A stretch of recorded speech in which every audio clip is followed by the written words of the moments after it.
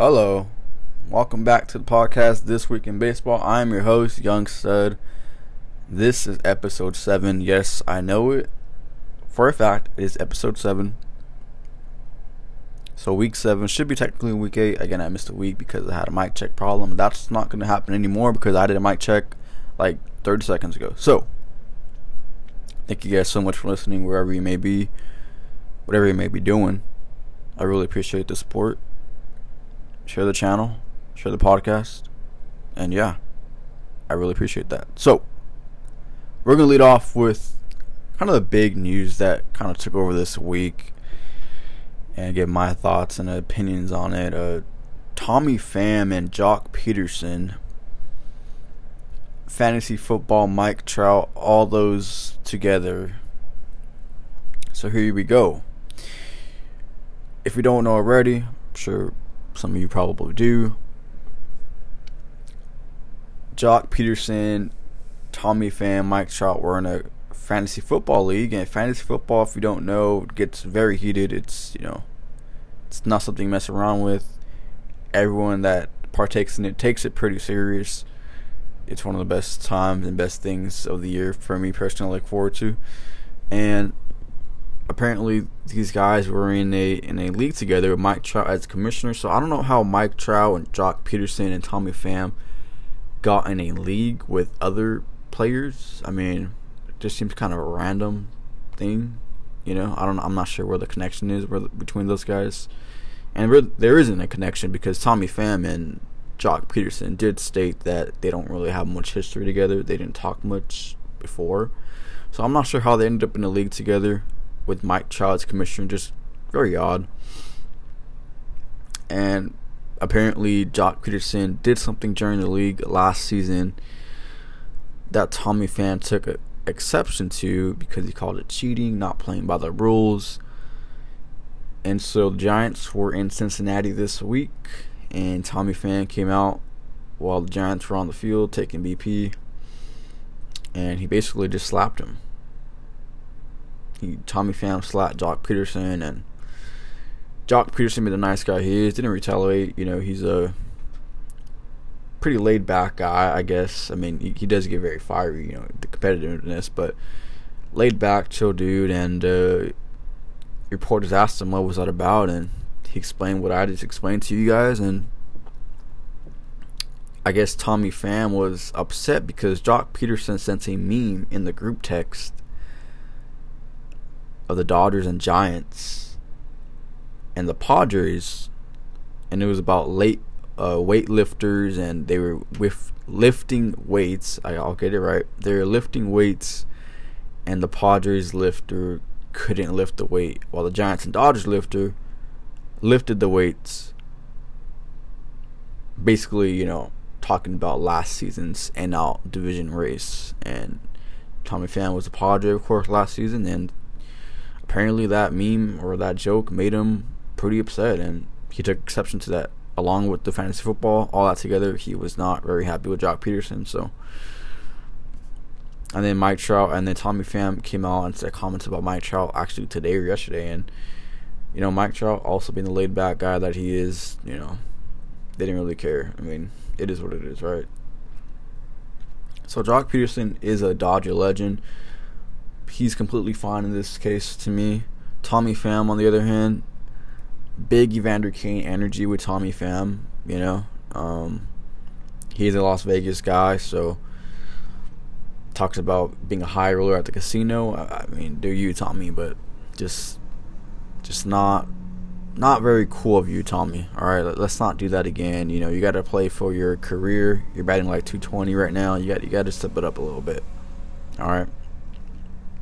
So that's all on that. Moving on to the RBI leader, Jose Ramirez, who doesn't get talked about very much being in Cleveland. Now, he did sign a contract extension with the Guardians before the season began for about 7 years, I think. Pretty cheap deal because they are the Guardians, right? And yeah, he's leading the Major League Baseball with 52 ribbies right now, and they played like 50 games. So he's on pace to get 162 RBIs. That's pretty insane. I don't know what the the highest RBI is. I'm gonna have to look that up. I'm gonna say it's like 140 or 150. I know for a fact somebody has reached 140. I don't know about 150, but they've been up there. So I mean, he's on pace to get an RBI every single game. So Jose Ramirez, got to give him credit where it's due. He's tearing it up out in Cleveland. Switching over to the Bay Area, Oakland. So a few weeks ago, as I said it many times already, I made a podcast and I didn't have a podcast on it. And I talked about Oakland and their problems, and I'm gonna touch on that today because it's kind of resurfacing. Well, it's been a story all year, so I thought, okay, why not today? I talk about it. Oakland needs to relocate. Okay, the Athletics need to relocate. People want to talk about garbage ownership, and that's true. I would agree with that. But at the same time, we've seen teams in Oakland leave Oakland over the last 5 years, right? Why is that? So besides the ownership, right? Because I don't think the Warriors are necessarily have bad ownership. So it's not ownership there, right? And again, Oracle Arena is right next to the Oakland Coliseum. It's where the Warriors and Nats played and the Raiders played. And we've seen the Raiders depart for Las Vegas a few years ago.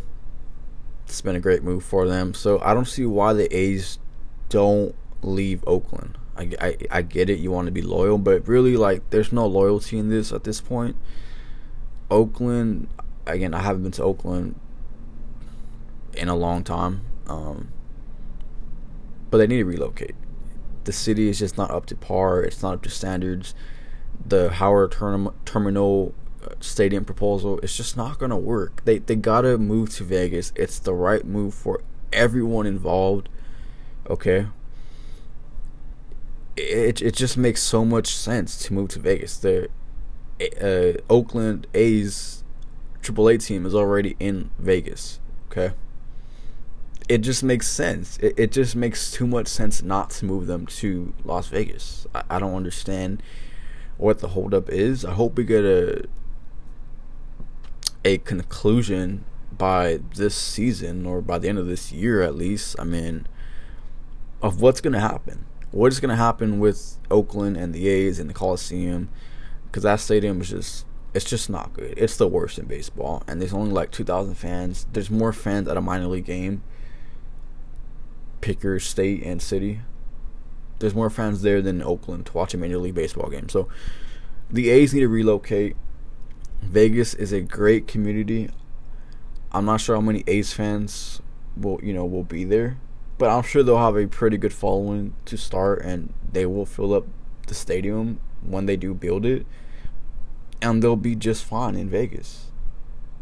I really have no doubt about that. I have no doubt about that. They will be very supported in Las Vegas, for sure. It just makes so much more sense from a logistical standpoint, money standpoint. I don't understand what the holdup is, but I want to see them do it. I really want to see them do it. So, Athletics, if you're listening to this, do it. Make the move. Everyone will be happy. Happy trails to J-Hap. J-Hap. I used to call him J-Hap. J-Hap. I know one of them he doesn't like. I forgot at this point. But J-Hap. Happy trails. He just retired. Pretty good career in Major League Baseball. Again, wasn't a top-tier pitcher. Wasn't a bottom-tier pitcher. He was a middle-tier pitcher. 3-4 starter. Put up solid innings. Solid career. So, congrats to him. And Russell Martin also just announced his retirement. He was out of the league for about a couple of years now. So, he officially announced his retirement. Again, I know Russell Martin pretty well with the Dodgers. He had a couple stints with the Dodgers when I first started watching baseball back in like 08, 07, 09. Russell Martin was the Dodger catcher, and I grew up with Russell Martin, and he was a good catcher. He wasn't great. He wasn't bad. He was a good catcher. Solid. what you want in a catcher, right? You want good defense and a good framing guy, and that's what Russell Martin was. And in his last season with the Dodgers, I think 2019, and he was pretty good with us too. And then, so congratulations to Russell Martin on a really good career. And I think he's pursuing golf now, like a professional golf career. So happy trails to Russell Martin. Happy trails to Dallas Keuchel. I'm not sure if he's going to retire. He just got DFA'd by the White Sox. I think there's still $20-something million left on his deal this year. White Sox took a big blow with that deal. You know, ever since Keuchel left Houston, I questioned the move at first because I thought that was just the perfect fit for him. I don't know why he would leave Houston, but they didn't bring him back, and he went to Chicago, and it's not worked out, and he's looking for a team that could pick him up. I'm not sure if somebody will. I hope it's not the Dodgers. I'm going to be honest right now. Please do not be the Dodgers. I mean, we don't need him. We don't. Someone else could take a flyer on him and give him a shot, but not the Dodgers. Okay. And to close out the podcast, we're going to look around the league. Every couple of weeks, we will look around the league and see the division leaders. Starting in the National League, we got the Los Angeles Dodgers leading the NL West. They should win the West. I'm not sure if the Padres or Giants are going to be there. Again, the Padres are close, about 3 games back. We'll see if it stays that way throughout the season. It's possible. The Milwaukee Brewers lead the National League Central with the Cardinals closely behind them. I think that race is going to be interesting throughout the whole year. That race, I think, will be up for grabs. NL Central, Cardinals, or Brewers. Who's going to take it? The Brewers have had the lead for a bit of a while now. The New York Mets lead the NL East, and honestly, like, is it too early to say that they have the division wrapped up? I mean, they lead by 11 games. They lead the division by 11 games. So instead of somebody catching up to them, they're just going further away. So 11-game lead on June 1st. That is remarkable. I mean, at this point, as the street sweeper goes by, at this point, I don't know if someone's going to catch up to them. And into the American League, we got the Houston Astros leading the AL West. You know, the Angels have lost 6 in a row, and I tried believing in them because they've just been so mediocre. Like, Mike Trout is a world-class talent, and I want to see him do well, but the fans and just make it hard to root for them. And honestly, I'm not even that mad that they suck again. So I think the Astros run away with the division probably. Minnesota Twins are leading the AL Central. That surprises me, as you could tell. That really surprises me. I did not see the Twins being this good. I know some of you did. I didn't see it, but it'll be interesting to see if they can snap their playoff drought this year, if they do make it into the playoffs. And the Yankees lead the AL East. The Rays and the Blue Jays will be there. Okay, they're going to challenge the Yankees. They're not too far behind. We'll see how the division plays out, but the Yankees do look good this season. So that means the Yankees and Dodgers, like I said, do have the best record in baseball. So, just saying. Anyways, that's going to wrap up the podcast this week in baseball. Thank you guys so much for watching episode 7, or excuse me, listening.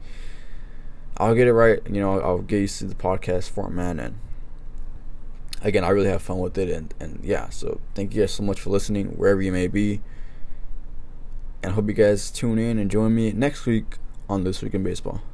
Bye-bye.